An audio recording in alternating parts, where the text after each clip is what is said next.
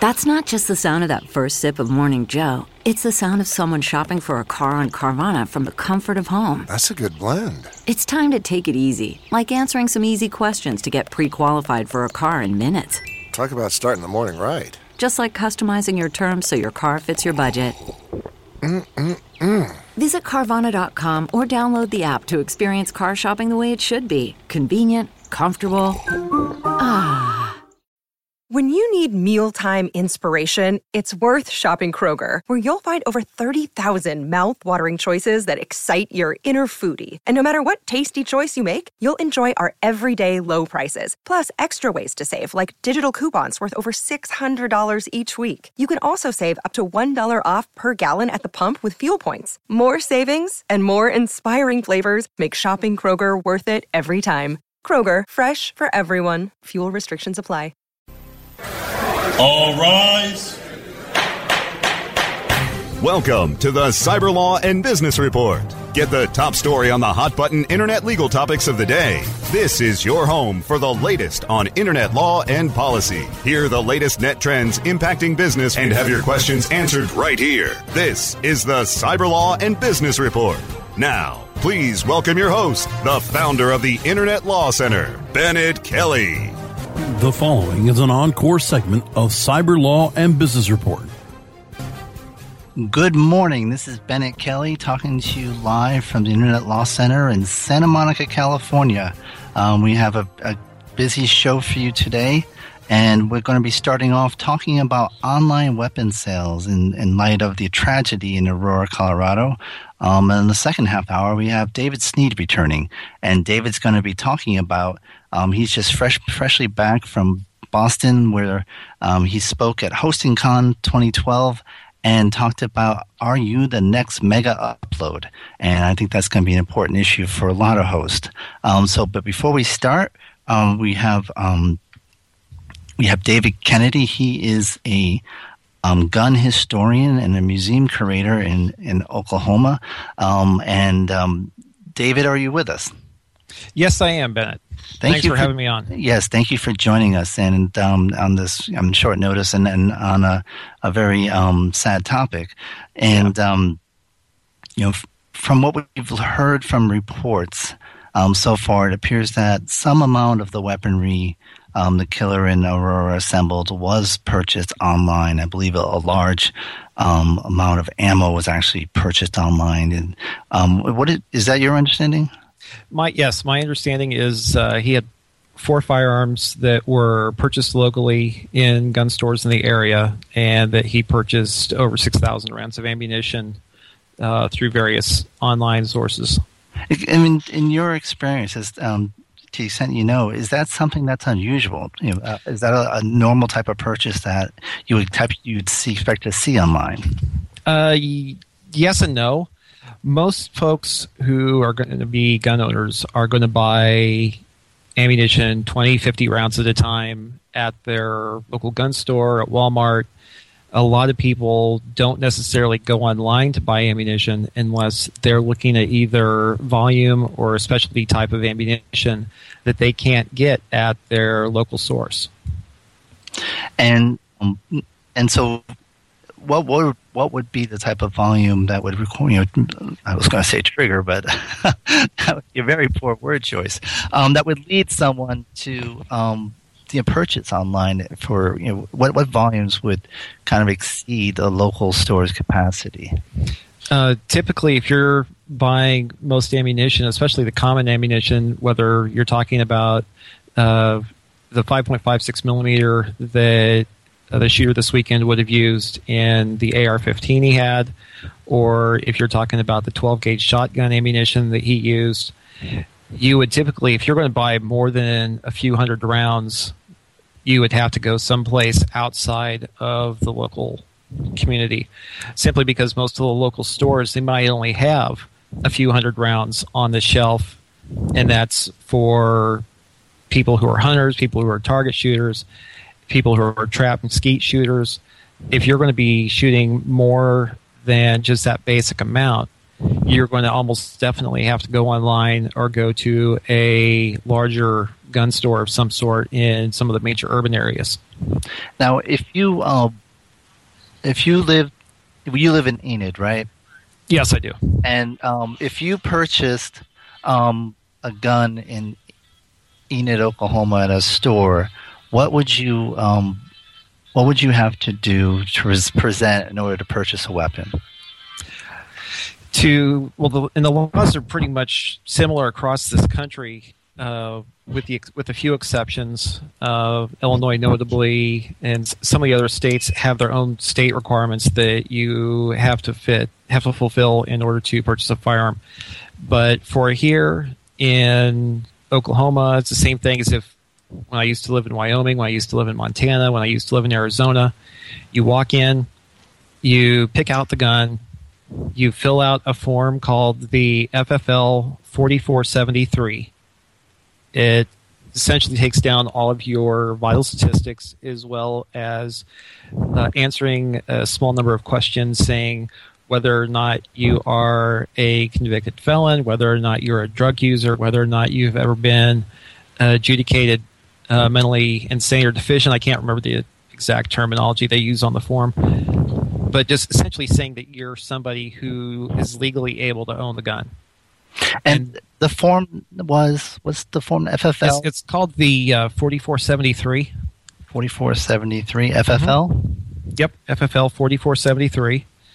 And the form, once you fill out that information, the gun dealer, and this is in keeping in mind, this is at a gun store when you're dealing with a licensed firearms dealer.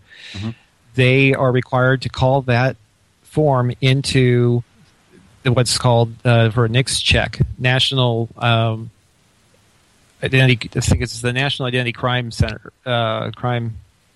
It's a check that's ran off of the FBI. It's just one of these things. Everybody always refers to them all by the acronym, so we all forget what the real words are. But you call that in. They run a background check through the FBI. This is actually kept by federal legislation separate from alcohol, tobacco, and firearms. The check is done by the FBI. They maintain a database that essentially says whether or not people are convicted felons, whether you might have a misdemeanor, domestic assault, something like that, that would keep you from buying the guns. These checks may take 2 minutes. They may take up to 3 days. And so if I walk in, I'm already on record as having purchased guns, and they've done this check before. So if I do a check, I might have to wait 5 minutes, and they'll get a call back saying, okay, Mr. Kennedy can buy his gun. If you're somebody who is a first-time gun buyer, you may have to wait 2-3 days. And first time that I bought a gun, I had to do that, just simply because they had no record on me. But then once you get that done, you can purchase that gun. But that's just the one real hurdle is just passing that background check in a gun store. So if you went to a gun store right now, which would somewhat interfere with this broadcast, but nonetheless, if you went, you likely would wait just because of your prior background checks. You would expect it to be approved within a waiting amount of time? Yeah, I would expect within 15, 20 minutes tops. Now, if you made that same purchase online, what would you have to demonstrate? And actually, let me back up. Have you ever purchased a gun or weapons online? Yes, I have, actually. Okay. A few years back, I was shooting trap a lot, and I was just using just a basic pump shotgun. I wanted a really nice over-under shotgun that was a higher quality. It was kind of like just like you take your old set of Wilson golf clubs and you're upgrading to a Ping. Mm-hmm. And so what I did is I went and I took a look at my local gun shops, and I didn't find what I wanted. I took a look online on a webpage called gunbroker.com, and at Gunbroker I found a shotgun I wanted at a very good price, and I put in an offer on the gun, ended up winning it in the auction, and that gun was then shipped. I had to provide a copy of a local federally licensed firearms dealer to that seller. That seller shipped that gun to that license holder. I went into that gun store, filled out a Form 4473. They called in the check. I walked home with a gun. That's how online sales are supposed to occur if they're going to cross state lines. But what if they're not? What if it was the online?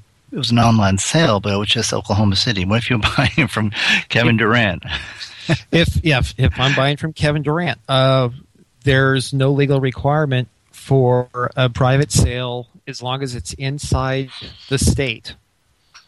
There's no requirement. I could buy or sell a gun from the facilities guy at the place that I work. I could sell it to my next door neighbor.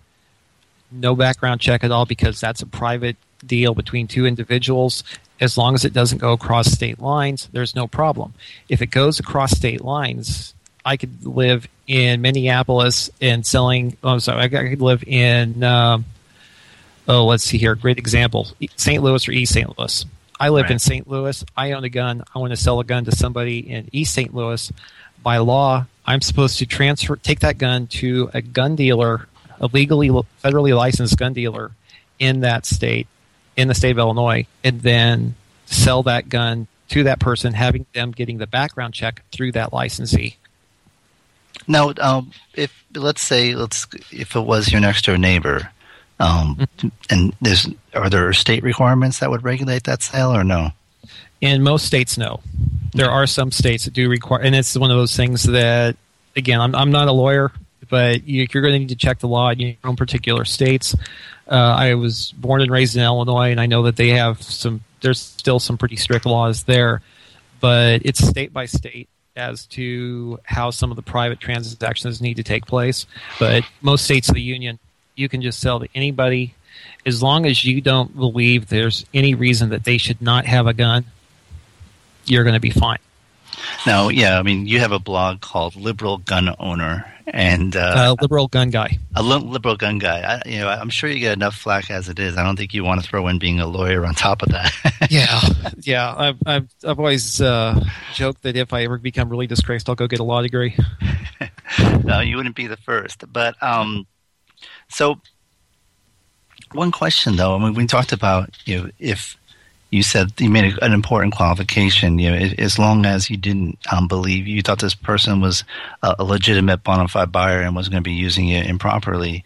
We talked a little bit offline about there was a study done by the New York Police Department, and it found that I believe they did an audit of some online sales. And in 60, and as part of going undercover, they actually said that they don't believe they would pass a federal background check. Yeah. And 62% of the sellers went ahead nonetheless. Yeah, it was unfortunate for a number of different things. And there's some different issues that I know that some of the people within the gun public, I know specifically with the NRA, that they take issue with how Bloomberg went about doing that and the process they went through. I'm neither here nor there. I'm a life member of the NRA, but I take great issue with some aspects of the NRA and how they do some of what they do and why they do it. But for the Bloomberg report, what they did come out with on that, and it's one of those things I've seen myself, is you get some people who are gun owners who they don't like how the government does stuff. They don't care. They don't see the importance of it. And yet they'll sit and they'll complain when something like this last weekend takes place. And I think it really is, there is that problem out there. And it's one of the issues that I've had for the last few years. And it's one of the reasons that some of the gun guys I know, they'll take issue with some of the things I say, because I agree that there should be a background check whenever there is a private transaction, simply because my next door neighbor, Steve, might be a really nice guy, and he'll come over and he'll watch my house or he'll mow my lawn if I'm going to be gone for a couple of weeks. But I may not know that Steve has a felony conviction 20 years ago. I may not know that Steve is a regular drug user. And I mean, there's lots of different issues there that you're just not going to know. Or the mental health issues as well. Right, yeah. And we discussed earlier that I'm in the museum field. I regularly give seminars for museum professionals dealing with firearms as part of their historical collections or their object collections. And one of the big things I point out is you need to do background checks on your staff and on your volunteers, simply because you do not know what happened in somebody's past. Your top volunteer, her husband, who knows some stuff about guns, he may want to come in and work with your gun collection, but you may also not realize he was dishonorably discharged from the armed services 20 years ago. And that will exclude him from being able to legally get involved with firearms. Wow. So if I wanted to donate, let's say, for example, my father was in World War II and he's passed, and let's say I discovered he had some weaponry for World War II. So if I wanted to donate that to a museum, not that I have any, actually, but if I wanted to donate that to a museum, I would still have to go through the gun background? No. Nope. If you are wanting to donate a firearm to a museum, first, if it's a gun that's older than 1899, if it was made prior to 1899, it's not legally a gun. It's, as far as the government's concerned, it's wood and metal. It's an arbitrary date. It was established in 1934. And I mean, it's part of the same laws that established definitions of machine guns. It was as a response to all of the gangster violence that was going on around Prohibition. Exactly. But if you've got a brand new deer rifle that you want to donate to a museum for some reason, or a World War II gun you want to transfer to a museum, typically there are no problems, especially if the museum is a city, county, state, or federal museum. They tend to be exempt from most of those regulations simply because they're a government agency. So the only issue that you have to really watch out for is if it's something along the lines of a machine gun. There are problems where those are concerned. Okay, when we're going to take a short break, but when we come back, we have Dave Kennedy, and we're going to talk about what, if anything, we need to do about online weapon sales after these messages. Stay tuned for more of the Cyber Law and Business Report after this brief recess for our sponsors. Are you paying too much for your paid advertising, or have you quit altogether because it seemed like a huge waste of money? Studies show that companies waste 25% of their PPC spend on average. The web marketing experts at WMEtraining.com can show you how to make your AdWords account a lean, mean converting machine. Whether you're just starting out or want to take your skills to the next level, we have a class for you. Contact the web marketing experts at WMEtraining.com. Whether you are an online business or domain name investor, you need access to the best names.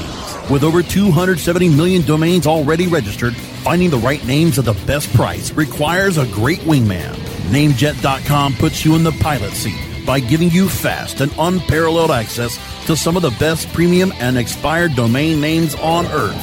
As the #1 domain name auction platform, Namejet.com is the best place to find domains for your business or investment. So light the afterburners to the domain name aftermarket and fly over to Namejet.com at Mach speed to get great domains today. Namejet.com. Looking for a white label SEO and social platform for your clients? Think eBrands. Free and unlimited SEO audit reports. eBrands. Premium Facebook apps and welcome page creators. eBrands. Twitter management app, analytics, and mobile site generators. eBrands. Let eBrands manage your search and social media campaigns and give you and your clients access to their white label dashboard, which have great reports that will wow your clients and deliver great ROI and results. Try eBrands for 30 days. Go to eBrandsWithAZ.com or call 1-866-625-5717. That's eBrands with a Z for eBrands. Jamming and spamming, cashing in the clicks. SEO is always in session. Only on Cranberry Radio, Cranberry.fm. The best gavel-to-gavel legal news and information on the net is right here. This is the Cyber Law and Business Report. And we're back. This is Bennett Kelly with the Cyber Law and Business Report here on Webmaster Radio. And we may not be everywhere, but hopefully we're on your computer right now, or on your you're listening to us on your iPod. But we're back with David Kennedy, and we're talking about the shooting in Aurora. And it's a tragedy, and it's caused a lot of debate. And just today, the families of the victims from the Tucson shooting from 2 years ago that tragically killed a number of people and seriously wounded Gabby Giffords, and led to her resignation from Congress. And she's still recovering from that. They've come forward, and they have an ad actually that's in USA Today today, in which it says, "Another mass shooting in America, another moment of silence, but will the moment ever end?" And so they've come forward as survivors, and they've demanded action from both, and a plan from both President Obama and presumptive nominee Mitt Romney. So, David, let's start first with the online topic. Do you think that there's anything that needs to be done to address online gun sales and online weapons sales in light of what's happened and in light of the New York Police Department investigation? Well, as regards to the shooting this weekend, I wanted to reiterate that all four of the guns that were purchased, that were used or owned by the shooter, were all purchased locally, going through and following all of the federal regulations for purchasing firearms. Regarding the New York City investigation, that's one of those things, as we were discussing.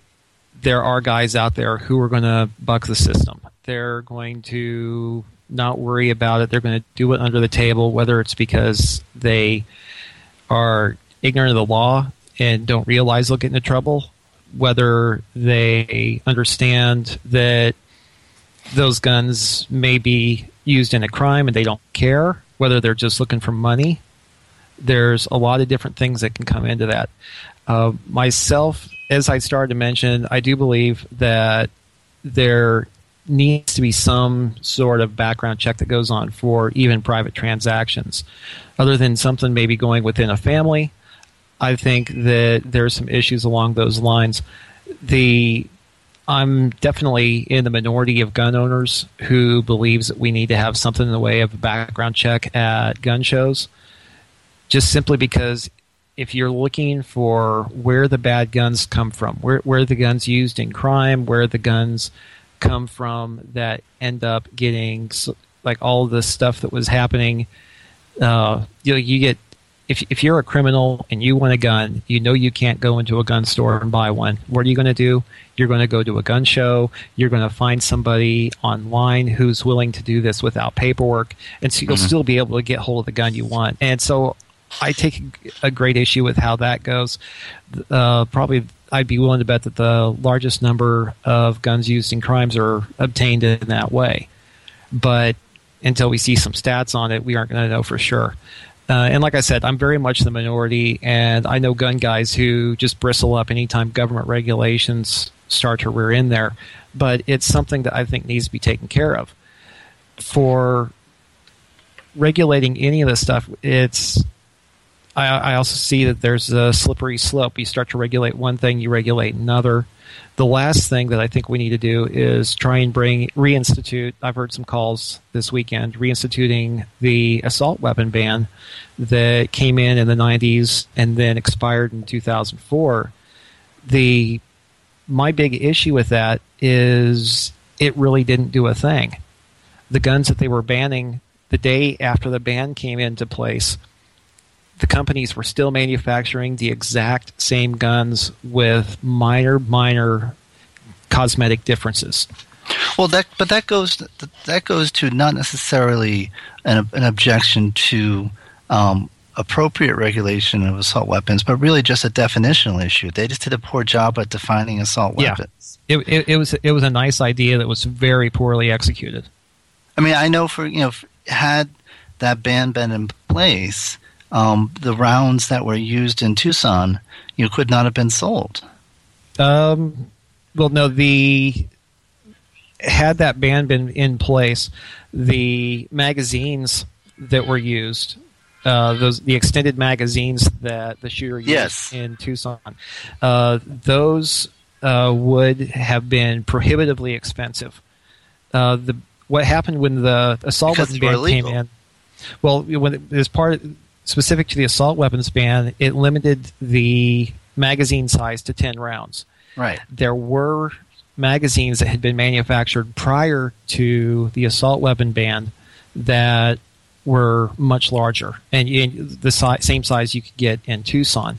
And now here we are almost 10 years after the ban has expired. So even if they were to reinstitute it, I've got magazines and ammunition at home more than what the guy probably had in Tucson.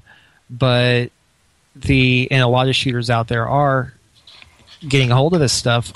Every time that there's a shooting, whether it was the Tucson shooting, whether it was the shooting this weekend, gun guys are going out and they're buying the guns, they're buying the magazines, they're buying the ammunition because they believe, and I do think that there is some legitimacy in this. We already had one gun ban, assault weapon ban for a decade. There's a belief that the stuff that they want will no longer be available whenever another round of regulation comes in. Which may be which could be the case. Yeah, but that in itself isn't reason not to regulate. And I know there have been surveys that have shown, even among NRA members, that the majority of them do support some sensible regulation. Obviously, they for example, the cop killer bullets. I remember in the 80s that was a big issue, and NRA fought it tooth and nail. But among the actual population of the NRA, they actually supported it. Well, yeah, and a lot of people will support bits and pieces of a lot of the legislation, just not the whole package. It's similar to what happened with the Affordable Care Act. A lot of America likes each of the individual aspects of it. They just didn't want the whole thing all at once. And a lot of it was just how the public relations aspect of it was pushed. But with the firearm side of it, there are a lot of little things here and there that would help. It was like you mentioned the cop killer bullets. That was one of those things. It was similar to when the Glocks were first really introduced into the United States. There was a huge complaint about how these guns could get, since they were heavily manufactured out of polymers, a large part of the gun was clear to X-ray machines. So people started complaining that, well, they're a terrorist gun, they're going to smuggle them onto planes. There's so much metal in those guns that it's impossible to get them through an X-ray machine without recognizing it for what it is. And it just depends on how some of the people are skewing the discussion. Some people are I'm trying to avoid using the word spin, but some people are trying to describe certain aspects of legislation on both sides. And so that really is kind of what becomes an issue, is when you've got the two extremes trying to come to a happy medium. We only have a few minutes left, and just for those listening, the survey that I'm referring to was released by Mayors Against Illegal Guns, and it was done by GOP pollster Frank Lutz, and among NRA members and gun owners. And it found that 87% of NRA members agree that support for Second Amendment rights goes hand in hand with keeping guns out of the hands of criminals, and 74% of NRA members and 87% of non-NRA gun owners support requiring criminal background checks of anyone purchasing a gun. So, but I'm afraid we're almost out of time. David, I really appreciate you joining us on such short notice. Is there anything you want to say before we wrap up? Well, no, just wanted to thank you for having a discussion about this subject. It's one of the issues, just given what's happened this weekend. It usually tends to lead to people yelling and screaming at each other and looking for a soundbite, and it's just great to be able to participate in fact-based conversation about the subject. I appreciate it. I really appreciate having you on. So we're going to take a short break. But David, by the way, what's your blog URL? It's at www.liberalgunguy.com. And I really recommend looking at it because it has interesting perspectives from a gun owner, as well as reaction to some of the overcoverage of these type of events as they occur. So I would definitely recommend taking a look at that for just a different perspective on this issue. Listen for us on iTunes, and thank you again for joining. This is Bennett Kelly with the Internet Law Center.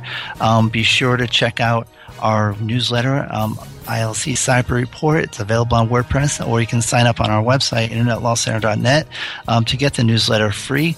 And we'll have one coming out this week, most likely. So have a happy and safe week, and we will see you here next week on Cyber Law and Business Report. This is Bennett Kelly from Internet Law Center in Santa Monica saying have a great week. Bye-bye. Court is adjourned.